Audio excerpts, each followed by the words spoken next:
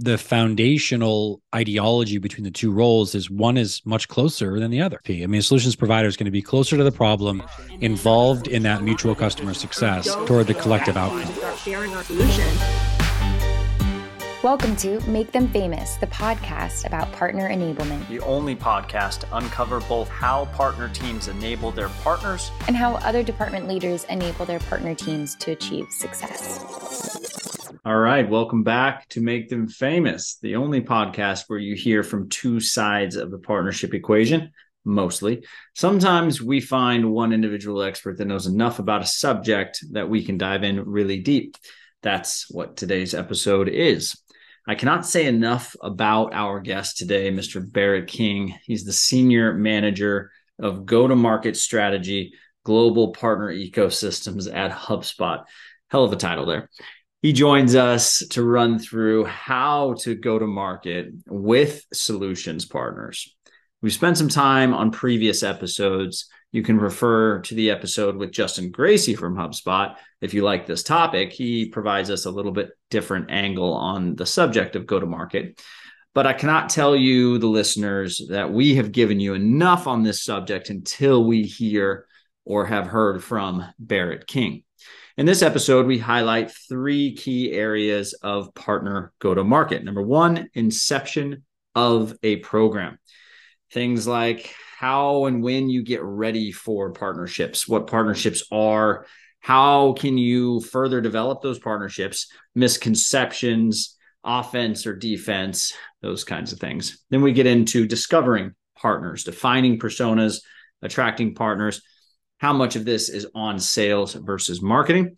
And then in the go-to-market motions, enablement is key. So we want to focus on what are bare bones enablement, what matters most to early partners, when and where certificates come in, and what partners need in year two. As usual, before we dive in, there is a brief word from our awesome sponsors. Please take a listen, and we'll see you in a few. Well, we could not make this podcast famous without help from our sponsors. For sponsorship, we looked to three platforms that help you find, activate, enable, and manage your partner program. These three tools may be the only tools that you'll need to effectively run partnership. The tools in question are Reveal for account mapping and running co-selling operations, Partner Stack for scaling a multi-tiered commission-centric program, and Partner Hub for working closely day-to-day with MSPs, managed service providers. Partner Stack probably needs no introduction, They work with top tech companies like Monday.com, Unbounce, Intercom, and Webflow. And it's a company that we recommend when you are ready to scale your commission-centric, usually a multi-tiered partner program. Check out Partner Stack to scale partnerships. Reveal, again, when you're ready to really get into the revenue operation of partnerships, that means that you want to map accounts, see what the overlap is, see who I'm targeting that you're also targeting, see who I'm targeting that you're not targeting, and come up with a strategy to get those accounts into my pipeline, into your pipeline, and to build that pie, that bigger and bigger pie together. Oftentimes, you'll invite a partner to an account mapping solution that has a paywall too early, which is prohibitive for a lot of the target audiences that our partner programs are after, the digital agencies. If you invite them to Reveal, you can trust that they won't hit a paywall. There's 360 account mapping UI in Reveal for free, and it is at reveal.co. Finally, Partner Hub, again, it's a partner operations platform. Partnerships has a lot going on. Who's doing what at what stage in the partnership are the questions that many of my partner managers ask themselves. Partner Hub is here to solve for what are we doing with partnerships, who's doing what, where are our partners, and if we need to find more, are we able to go and shop for more partners? Partner Hub answers all of those questions with yes, and it is free. It's free for top tech companies like Apollo, AudioEye, Smith, Growbots, Recart, Customer.io. And it's free for digital agencies like Hawk Media, Trellis, Aptitude 8, Creative Trends. A lot of these tech companies and agencies use Partner Hub to find and align with each other. MSP, managed service provider, digital agency, as well as SaaS tech companies. So check it out, partnerhub.app. And again, thank you for listening. I'll let you get back to the show. Welcome to the show. So let's start with who you are and where did you first start partnering? Yeah, I love that. So I'm Barrett King. Right now, I'm at HubSpot. I'm responsible for our go-to-market strategy around partner acquisition and onboarding, activation, all the good stuff on the front end as we go up market. But partnerships for me started, I think, we sort of joked before we hit record here, at birth, perhaps in some ways. I mean, I think when I distill partnerships down to its foundation, it's rooted in interpersonal relationship dynamics and connecting with people. And if I look at my both personal and professional time spent, it's always been about connecting with others.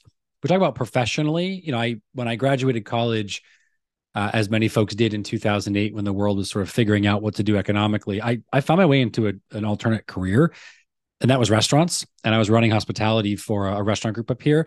And so that meant, hosting in the restaurant, that meant, managing some people, but most importantly, it meant connecting with businesses in the area to bring in their corporate events, to bring in, their team meetings. Basically, at the time, what I believed to be just hospitality development, whatever you would have called it, really was partnership development. And so I would say at its sort of, birth, its ethos, it was then.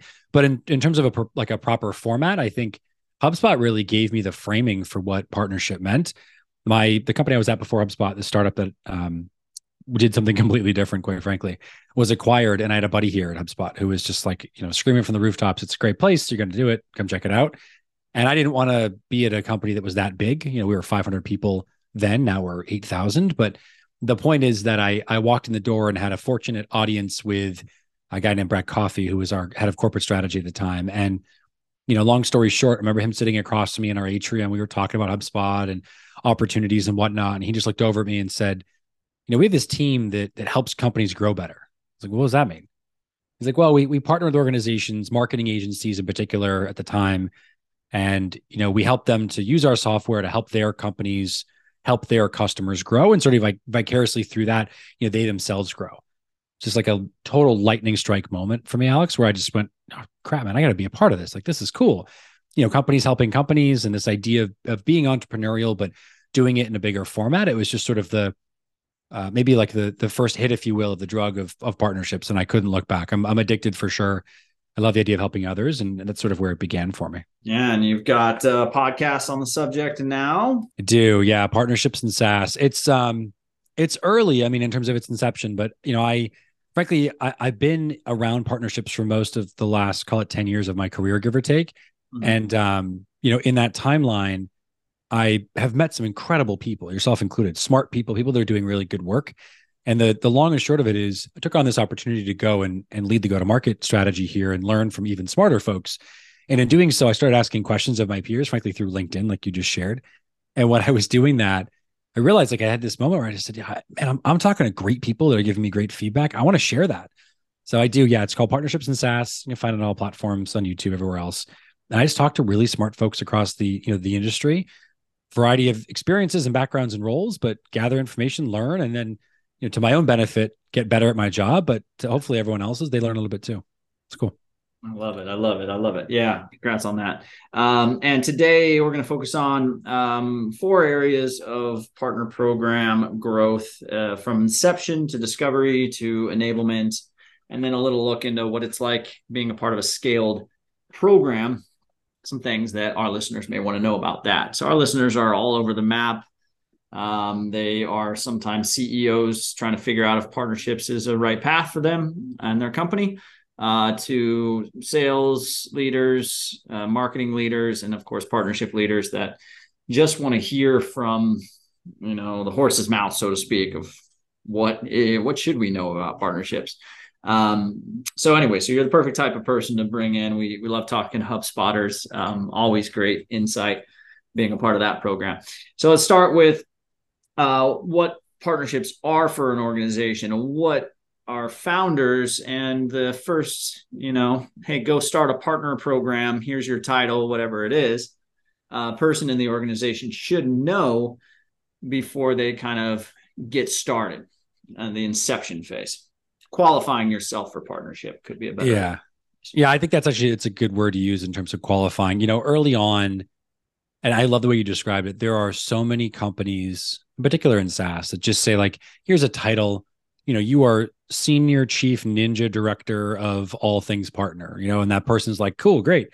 Now what, right? What do I do from there? And I think at its foundation, the first questions that I like to ask when I advise companies, when friends ask me or otherwise, it always goes back to really simply, are partners going to become our go-to-market strategy, or are they part of something we're already doing? Are they part of our go-to-market strategy? And I think, what you see most common in those two modalities is that, if they're going to become our go-to-market strategy, as you see a lot of orgs right now leaning into the idea of, partner-led growth and this evolution of partners as a growth mechanism in general, I think what comes up most common and what I would go back to is that core question in terms of like, are we using partners because they already have trust in the market? They've got validation.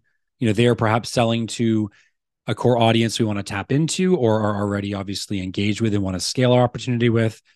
Or are they simply someone who can augment the work that we're doing, right? So like if you go back to the early, since we're talking about HubSpot before, I'll use our example here. Like there was this brilliant guy, his name's Pete. For those of you that know him, I won't use his last name, but smart guy. And what Pete did is he observed that some of our most successful customers, the ones that were sticking around, that were using our product most deeply, were working with marketing agencies. He did that through listening and observing and asking questions. And so, what I would offer to anyone who's thinking about starting a program is before you think about starting a program, observe where the value is being delivered. Are there businesses that are helping your customers to get more from your product or services?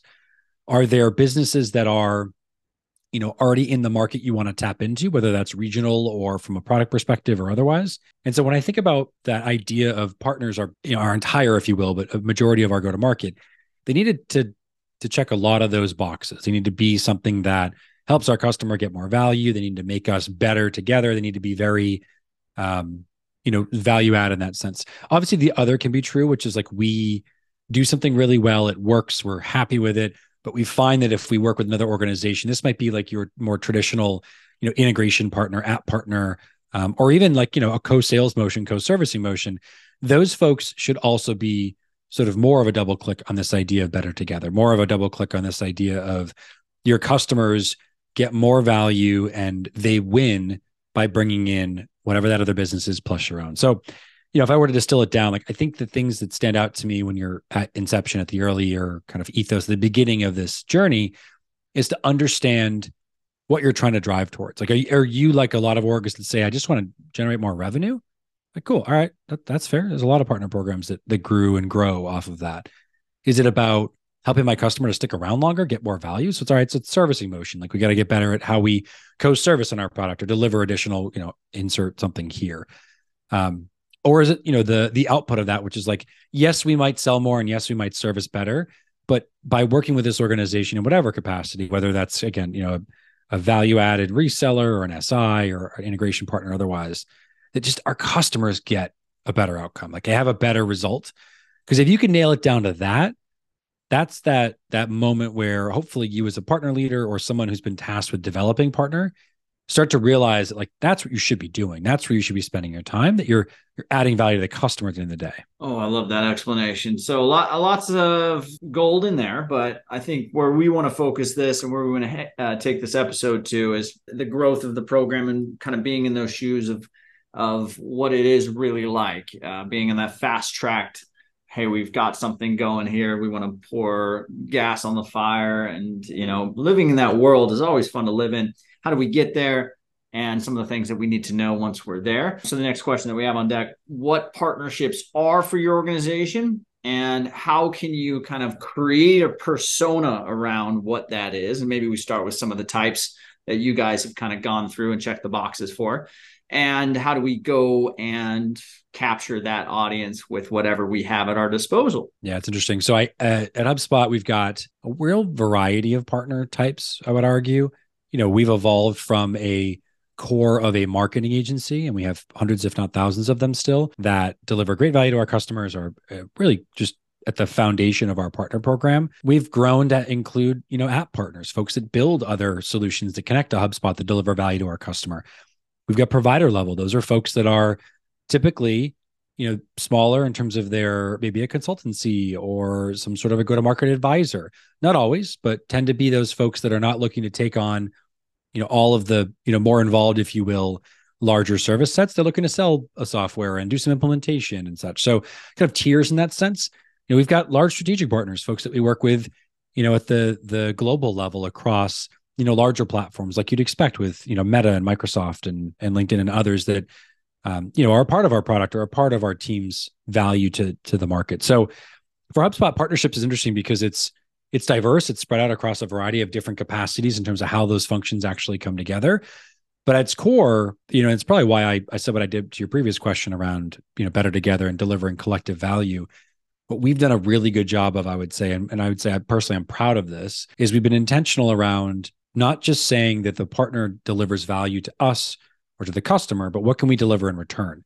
And I think I shared, obviously, that when I joined HubSpot, I joined because someone smarter than me said, we're here to help companies help their customers grow, and through that, grow their own organizations. And I just subscribe wholeheartedly to this idea that the partnerships that we've developed here have really stayed true to that mission of growing better together. And it's been a good journey. If you're early on and you're at a stage where you've got product in market, you've got product market fit, you are starting to see solutions providers, agencies, service providers, building services on top of your solution. And I think I did have this conversation with Pete. He's fine if you say his last name. He's starting to do more PR, personal PR. But Pete Caputa is who you were referencing. But I think I did have this conversation where it's like you start noticing what's happening around your product. And I think it's super important at this junction to really have the honest conversation of, do we have affiliates or do we have solutions partners? So I want to hear, you're shaking your head. I think my definition of this and where I'm headed with this, but I want to hear yours. So like before you even enter this go-to-market function, it's really a matter of like, are we just trying to activate more affiliates? Or are we trying to enable and support solutions partners? So I want to hear your opinion on that. I'm always interested in how other people think about this. Yeah, I have opinions for sure. The thing I think that is most inaccurately described is, those two words you're using, affiliate and solutions partner, that folks assume that they're the same thing and they're not. So fundamentally, foundationally for me, an affiliate is somebody that, sells your product or service and does so because they make some commission or it helps, in their own kind of growth of their business or whatever it is, right? When I look at a solutions partner, they're an aligned part of your business. So the core difference here for me is that the foundational ideology between the two roles is one is much closer than the other. So if I think about an SP, the providers they're there because they deliver more value to your customer. They're there because, and I'm sure Pete said this, since we're talking about him, like the early HubSpot years, the reason that we figured it out wasn't just his observation, but we could see it in the data. Like if you're a student of your business and you're a sales leader or a partner leader that's now being tasked with figuring out a partner motion, look at the data. Look at what is happening in terms of the way that you actually add value to your customers, sure, but then look at the metrics in terms of how they impact you. Do they stick around? Do they renew? Do they buy more of your product? Do they expand in their engagement with you? And if you could look at that process and those inflection points, 9 times out of 10, Alex, I'd be shocked if that was anything other than an SP. A solutions provider is going to be closer to the problem, involved in that mutual customer success. So in terms of the sort of response there, I think, if I were to distill it down, I would expect to see that more organizations are going to engage in a bimodal strategy. You need to have both. I think that they both serve a purpose, but it's reflective of where you're at in your journey. And I would expect it earlier on, like we're talking about in terms of where our conversation has progressed to. Earlier on, you want more partnership, solutions providers, people that are working alongside you because they are going to be closer to your problem, closer to your customer. They can give you feedback. They can help you grow. Where in the other end of the spectrum might be a little bit further off. And that's equally valuable. Again, with that earlier statement I made in terms of, are they your entire go-to-market or are they a part of a bigger strategy that incorporates that in the way that you go and scale better, grow better, et cetera? That's perfect. That's perfect. I'm going to add that to our discussion here. It wasn't in there before. Sure. A little bit of a curveball, but it's important to understand because the conversation that I get, you don't probably hear this from other founders. Maybe you do from your advisory companies that you're working with. They come to me with, Alex, we want affiliates, and we know that they want to get paid, and then how do we pay them? And then, well, we've got all this stuff plugged in and in place, and now how do we go and find more affiliates? And is it just being in different marketplaces and being a parent, or what is it? Is it go to market motion? And then how do you do that? And I'm sitting there thinking, well, back up a second. When you say affiliate, who do you mean? And then they describe what I would consider a digital agency. And then they get in this kind of a mental sort of juggling match where it's like, they think it's as simple as agency wants to sell our product already, which is incorrect. And they just need us to pay them in some way. And then I just need to find more agencies. But in reality, what they really need to think about is you need to find people that want to build a business on top of your product, meaning service revenue. They see the light at the end of the tunnel. And all you have to do is make them feel like you've got them, like you're supporting them, and they can trust that you'll help them to the end of the tunnel. And if you can do that, you've got yourself a solutions partner program, and then it'll build over time. It'll become more stable. But that's kind of where it's at. Then you can start to go to market. If you're in that mental stage of affiliate and you think you're defining an affiliate in your head, I think you're already down the wrong hole, essentially. Oh, yeah, it's half of the equation. I want them to sell more for me. Okay, cool. What do you do for them? And I think that that's the misconception, to your point, around the idea that, and maybe I'm altruistic in this sense, and I perhaps subscribe to the idea that partnerships should be a two-way street. Partnerships as a term should mean that we're going to help each other. But fundamentally, in particular, when it comes to agency partners, I mean, that's where most of my career has been spent professionally. When you talk to an agency partner, like, they're not looking to just go sell some software. 9 times out of 10, they're using it to deliver value to their customer, and they find you because their customers are asking for you or the solution you provide. And so, to your point, in terms of supporting it, I think what's most important is that the customer dictates how you work with these other businesses. Do they just want to buy through somebody? And I'm not knocking it, to be clear. Like, affiliates are great. SIs that are super involved are also great, right? The idea of just a strategic reseller or distributor in market is equally valuable. And each of them has a different lever you can pull for your business. What's your customer need? That's the question you got to ask first. And if you figure that out, you're on the right track. Yeah. I wanted to mention that because on this pod in general, we talk to the latter of, if you really want to find and enable the solutions partners, the people that you're actually going to know and be supporting through this program, that's what we call partnerships. The term affiliate can apply to a company that just lists your product in a marketplace. It could apply to a YouTuber that has a link for your product in the description. And that YouTuber may never actively talk to your customers, help retain your customers, provide services to your customers. They're just seeing a little tiny bit of extra value that they could add to that ranking YouTube video by putting an affiliate link there. And they want to go sign up for that. So that is a totally different channel. Tons of value there, but going to market with solutions partners. So let's get into that conversation here. So maybe talk towards one of the go-to-markets that you are a part of recently. HubSpot has a bunch in the last 5 years, go-to-markets around their products. Let's like Operations Hub. I think you and I talked about once or twice, but pull on some examples there. And let's talk about, how do you define the persona for that go-to-market? Who do you involve in the go-to-market pre and post?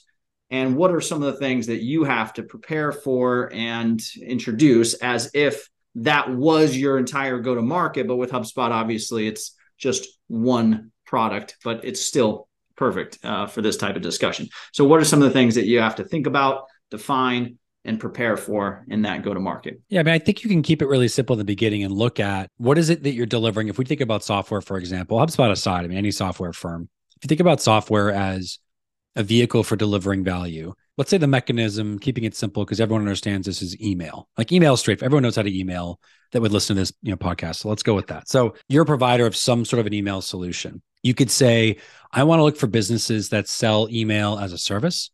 I want to look for businesses that service email as a service. I want to look for businesses that help people that are already using email fix their service. And there's probably 20 or 30 other variations of that. So it's the observations first that are really important. For HubSpot, when we go to market with a product, I can't speak for the entire company. I'm by no means paid that well, but I think fundamentally in my experience and from my perspective, having been on both sides as a seller and partner manager, and now obviously making some of the strategic decisions, I think what we look at, what most organizations should look at, is that value piece first. What are we trying to get to? Like, why are we going to work with another organization alongside our own team's efforts to take something into the market, with the idea being that it's greater penetration, it's better retention? What is the outcome goal that we're looking for? The second part of it that I think is important, once you define the core kind of goal behind it, the direction you're headed in, is, as I mentioned before, who and what type of organization can actually do the work that we're looking for. Is it gap work? Like, do you have, maybe you don't have enough sellers. Okay. That's obviously like a resell motion. Maybe you don't have enough servicing folks. Maybe it's an onboarding challenge. I hear that a lot. I talk to a lot of early SaaS companies. They're like, well, man, I want to scale faster. I'm like, okay, cool. And I want to hire people. Okay, cool. You want to disconnect, create some nonlinear growth, and think about not using headcount to pull all those levers. That all makes sense to me. But there's a give get there. So let's say that we define partners as a part of that. That's okay, but we still have to treat them in some ways like they're a part of our organization, in the sense that we should have been enabling them, incentivizing them, driving them, directing them, right? All of that takes thought and intent and planning. So strategy is one part of it. Strategy is, I think, in many ways, the fun, sexy part of GTM. I think the actual part that gets overlooked is the planning piece and the implementation, obviously. And so if you think about, just like real quick story, if you will, let's say, well, actually, I'll give you a real world example. So at HubSpot, I don't know what this is now, like maybe 6+ years ago, 7 years ago, I'm a CAM, channel account manager. I'm managing some great partners, really smart people. And HubSpot's going to release their sales hub. And like our partners know, we've educated them. That's part of it, right? Make sure they're aware of it. We've enabled them. We've given them some tools, some training, helped them build some packaging around it, some pricing, like really helped them, take what was a product that they had never used before and master it in many occasions and get ready to go. And we launched our I think it was an Inbound that year. We launched the product and it's received really well, right? And so it's received well because our partners are alongside us and they're also talking about how great the solution is. And they're also ready to tell stories of how they've used it in the beta and they've been a part of that early process. And so, enablement is not just, and preparedness, if you will, is not just this idea that we're going to work with these folks to go and do something, but we're going to do it in tandem, in lockstep, and in partnership, a true sense of the word, toward the collective outcome. So, identify who they are, do a lot of planning, and the execution piece, again, equally valuable in terms of, now my partners are selling it. I'm ready to sell it because I work at the business that built the product. I made sure my partners are ready to sell it. They're ready to service it. They've got pricing associated with it. All of that footwork, the kind of boots in the ground effort, is the part that I think most organizations, if we go back to the previous question of like, what do you do early on? It's fun and sexy and kind of cool to say, I'm going to build a partner program. It's hard and challenging, and it's where the real work begins when you think about delivering on that. And so ultimately, when I think about that piece of it, to sort of land the plane in the statement, for me, where I think you see the greatest outcomes are wrapped around this idea that if your business is already doing parts of these things well, like maybe you market really well or you sell really well or whatever it is, bring those skills to your partners. We had a team for the longest time that had a sales boot camp, right? The Lions boot camp. It was huge. It still is huge. And it was a big part of what we did in terms of helping our partners to sell better together with us, alongside us, but also as an independent organization. And so what, kind of, again, really distills down to make sure I synthesize this, is the idea that, building a product and taking it to market is important, but looking at the other like businesses that support you in that effort and that mechanism are equally valuable. And then obviously how you actually use that information is, sort of what helps you stand the test of time or doesn't, right? Like if you do a good job helping your partners to master the art of your product and your service and they work with you, you nailed it.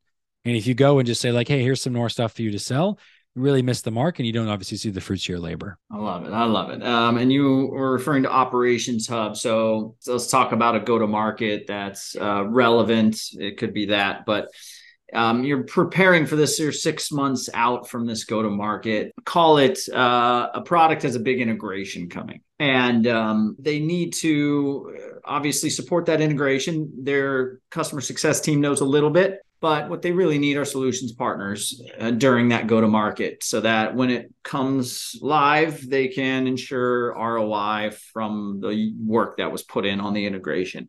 That's a typical one. That's almost all SaaS out there. So I've got a big integration with HubSpot coming out. I need to dip into HubSpot's partners and I need to figure out who should I work with, how should I work with them, what they typically want out of something like this. And I, of course, need to track and report on anything relevant there. So the first step is who should I go after and what makes a good solutions partner for a go-to-market? This is a different type of persona than I think you would look at it. Just, I need to scale the program. I need people to be building services. This is a person that probably needs their sales operations. They need probably a decent brand in themselves.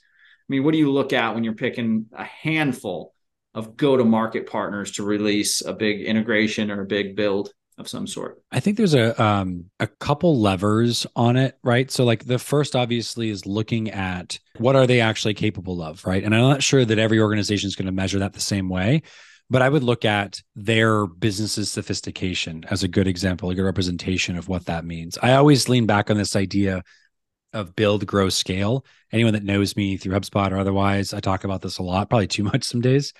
But it helped me in my own career thinking about the ideology, the sort of like the stage at which your business is about to do something. So if you're early in your business's development of an integration, you probably need a more sophisticated partner. You probably need somebody who either has done something similar or along the same lines to that point, or perhaps been a part of another launch with you. You're probably building your go-to-market strategy at that point. You're building the way in which you would work with these businesses. So you want somebody who's a little bit more of a technology native, right? Somebody who's done, again, work like this before, or perhaps a like or similar business model. When I think about the growth stage, your business has evolved a little bit. The integrations that you're asking for are perhaps a bit less complex, a little bit more plug and play, but still obviously requires a human element to do that actual work. At that point, you're growing your opportunity set. So you're not working with like 2 or 3, like I talked about at the build stage where it's foundational. They might even be like actual technical partners working alongside you. At the growth stage, now you're looking for like 10 or 20. These businesses are already bought in on co-selling. They're already doing perhaps work similar to this. You've done some early homework yourself by working alongside them and saying, here's what we're bringing to market. Here's how we're going about it. How do we get you on board? And I think you identify those folks as, again, your early adopters, similar to the build stage, but perhaps a little bit less technical, a little bit less of the like, we've been there, we've done that, a little bit more in terms of the exploratory. Like, sure, we're happy to go and work alongside you, HubSpot or whoever it is right at this point. And then the last lever that I think is probably the most interesting is the scale stage, where you've already built out a programmatic approach to delivering new integrations to market. You've worked through these types of partners in the past. And then you start to get into those things like certifications and accreditations and those very specific yet a bit more broad strokes in the sense of like it's a core set of skills. We're going to test you on it. We're going to certify you. We want to make sure you can do it. But I'm not going to limit this as much. If we're going to, I don't know, like let's say tomorrow we decide to integrate with Salesforce for the first time. We have an integration already, so it's irrelevant. But the point being, at our size and their size, we would want a huge amount of partners that could do that work. We would certify them. We would give them some sort of an accreditation. And that's what we did with the Operations Hub, to your example earlier. We knew that our customers had been asking for and looking at data kind of fabric overlays, ways to better visualize and manage data sets and automate that work. And there's a bunch of other kind of mechanisms that we could pull with that. We knew we were going to bring it to our customers and say, like, look, this is going to help you to better report, better understand, make better decisions. So it's going to improve your business. We also knew that because of the way it was established, that, a large part of our customer base would benefit from working with individuals, organizations that already knew how to do that work. So for us, it was certification, it was enablement, and then certainly, the same format for our inside team. And so that'd be my argument. Like if you're the company that's looking to partner with a larger SaaS provider, a Salesforce, a HubSpot, Marketo, whoever it is, and you're saying, how do I identify my way in? Like deliver value to the customers first and build groundswell. You'll get attention that way. If the other is true, you're already in an organization that's going to market with a new product, right, or service offering. Look for those folks that are building that groundswell like I described, and they're going to be your best kind of early adopters where the technology native label comes into play. I love it. Okay, so I have a bunch of stuff to get to here. We don't have much time, so we're going to do a little bit more rapid fire type questions. First one is, how much of the discovery and the go-to-market prep and execution is on your sales team, and how much is on your marketing team? If it was a pie chart of partnerships, sales, and marketing, who's responsible for what percentage of the go-to-market? What would you say? Partnership, sales, and marketing. Let's make a pie chart in the sky here. So we've got, out of 100%, you'd want to assume like 33% or whatever a piece, so it's even. It's not even. Like, we know that, right? There's no way it is. Yeah. I would say like it's probably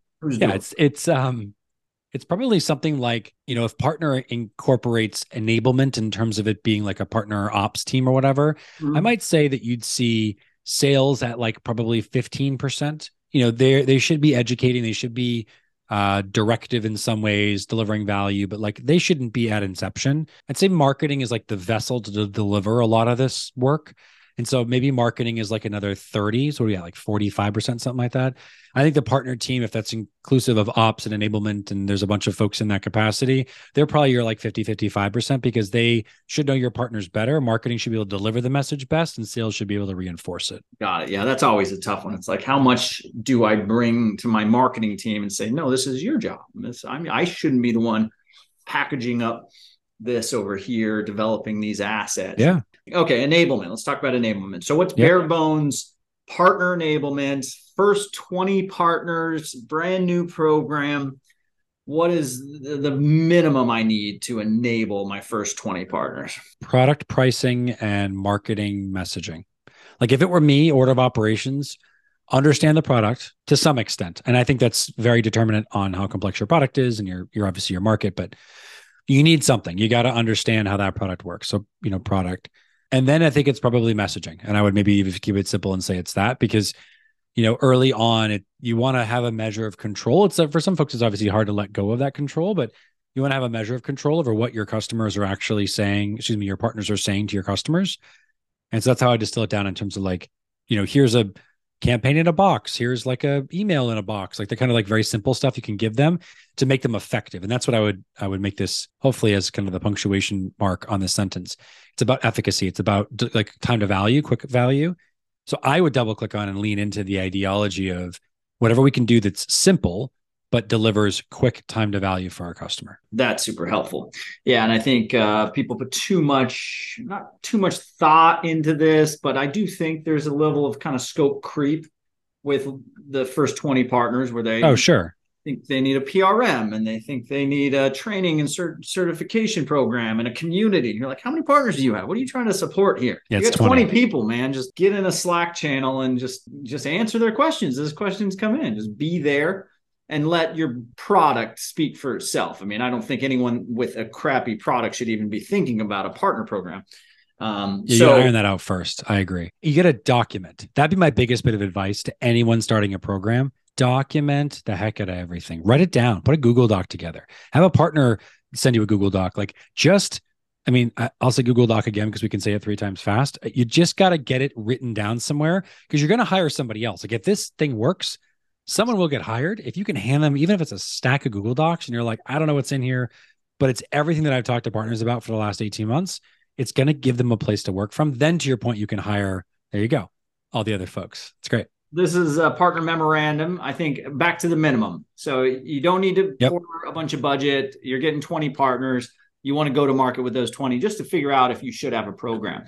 So a partner memorandum is something that we always advise. I'll link to the template, but it's essentially a document that outlines, what are we doing together? What is the true nature of our partnership? And it's not, you're going to sell my software and I'm going to pay you to do it. No, it's, we're going to market to get more of this type of customer into both of our pipelines.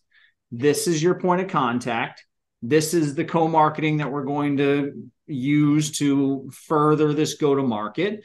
These are the target personas that we're going after. Are you planning to get a credential? If so, here are the dates that I plan to get those. Are we going to co-sell together during this go-to-market? If so, which platform? There's like a dozen out there that we're going to use. Is there a Slack channel? Am I in your Slack channel and that's where we communicate? Or are you in mine?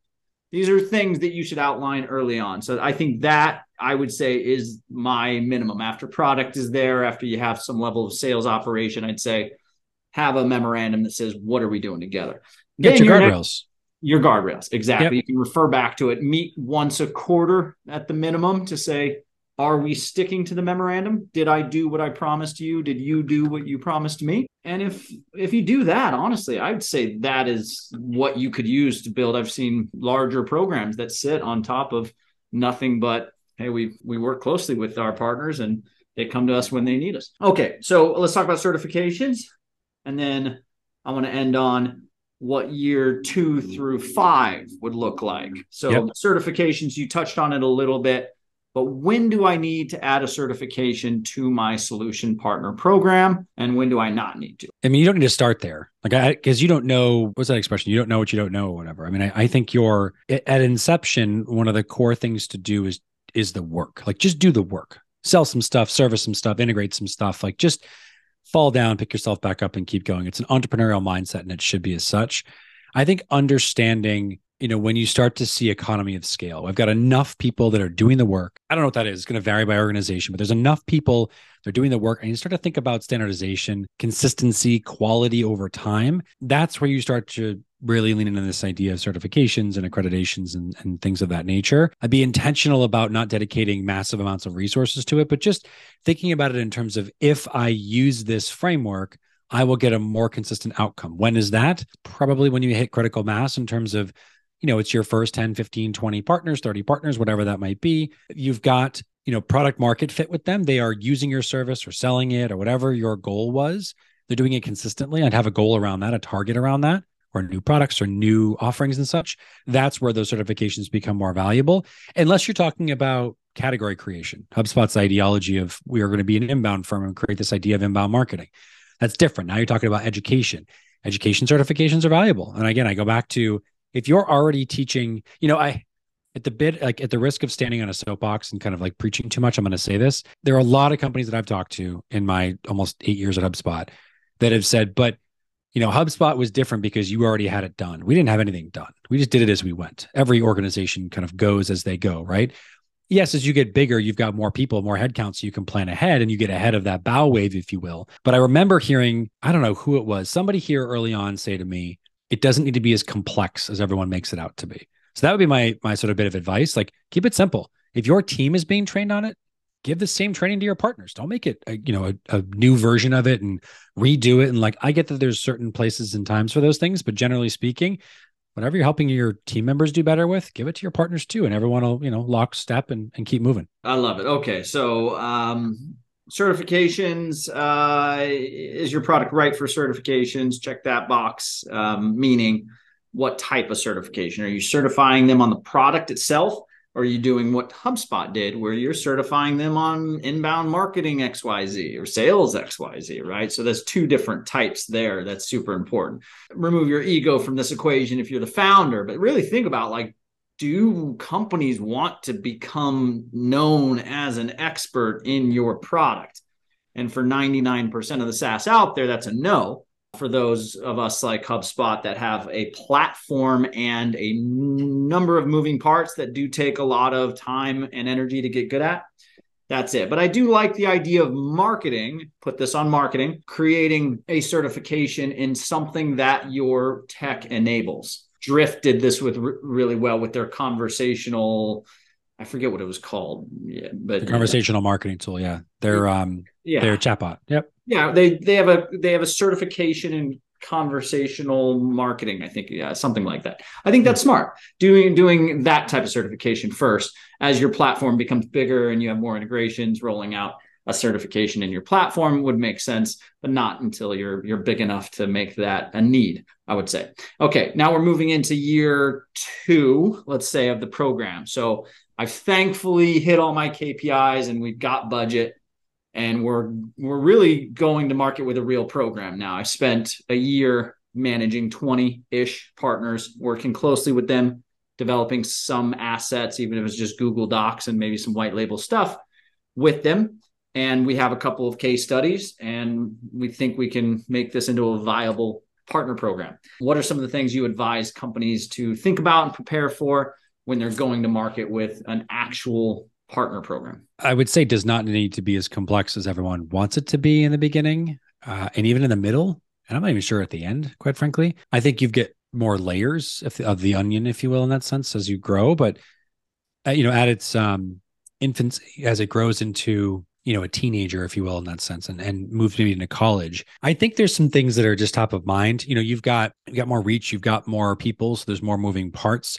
Much like scaling a sales organization, you want to think about the headcount dependencies, you want to think about resource dependencies, the stuff that naturally you'd want to consider, whether it's sales or CS, the way that you scale those orgs as well. Partner's not that different. The thing to understand would be TAM. How big is your market? How much of that market are you penetrating now and need to obviously tap into? Do you do this in one region? Do you do it globally? Do you break it down by geo, sub-geo? Those are all very important questions to ask. I'm perhaps a bit of a proponent, if you will, but certainly a firm believer in the idea of that entrepreneurial mindset, fail early, fail often. I think it was David Cancel, actually, from Drift, to bring it back to him, that said, do unscalable things early. I heard that quote one time, which I found really brilliant. And it echoes in the way that you should think about partner. Like if you have an organization that wants to work with you, but they want to meet you on site, it's going to cost you $2,000 to fly out and have a dinner and do the hotel and the whole kind of, dog and pony show. Do it. Like if you can spring for it, do it, and do it now, because you're not going to do it in 3 years when you've got 800 partners and they're much more demanding. But those early relationships, that's where you're buying human capital. That's where you're really investing in relationship capital that you're going to call on later. So I would focus on, lots of conversations, staying close to the problem, staying very much involved, especially as the leader, with what the frontline teams are experiencing. Other side of the coin, in terms of planning, I would look at, productivity by partner. I would look at building an LTV to CAC problem early on, so you understand the value of a partner, not just in terms of productivity, but what it costs to get them in their payback period. And I would build a super rudimentary but intentional spreadsheet around all this data, excuse me, and I would measure it every single month.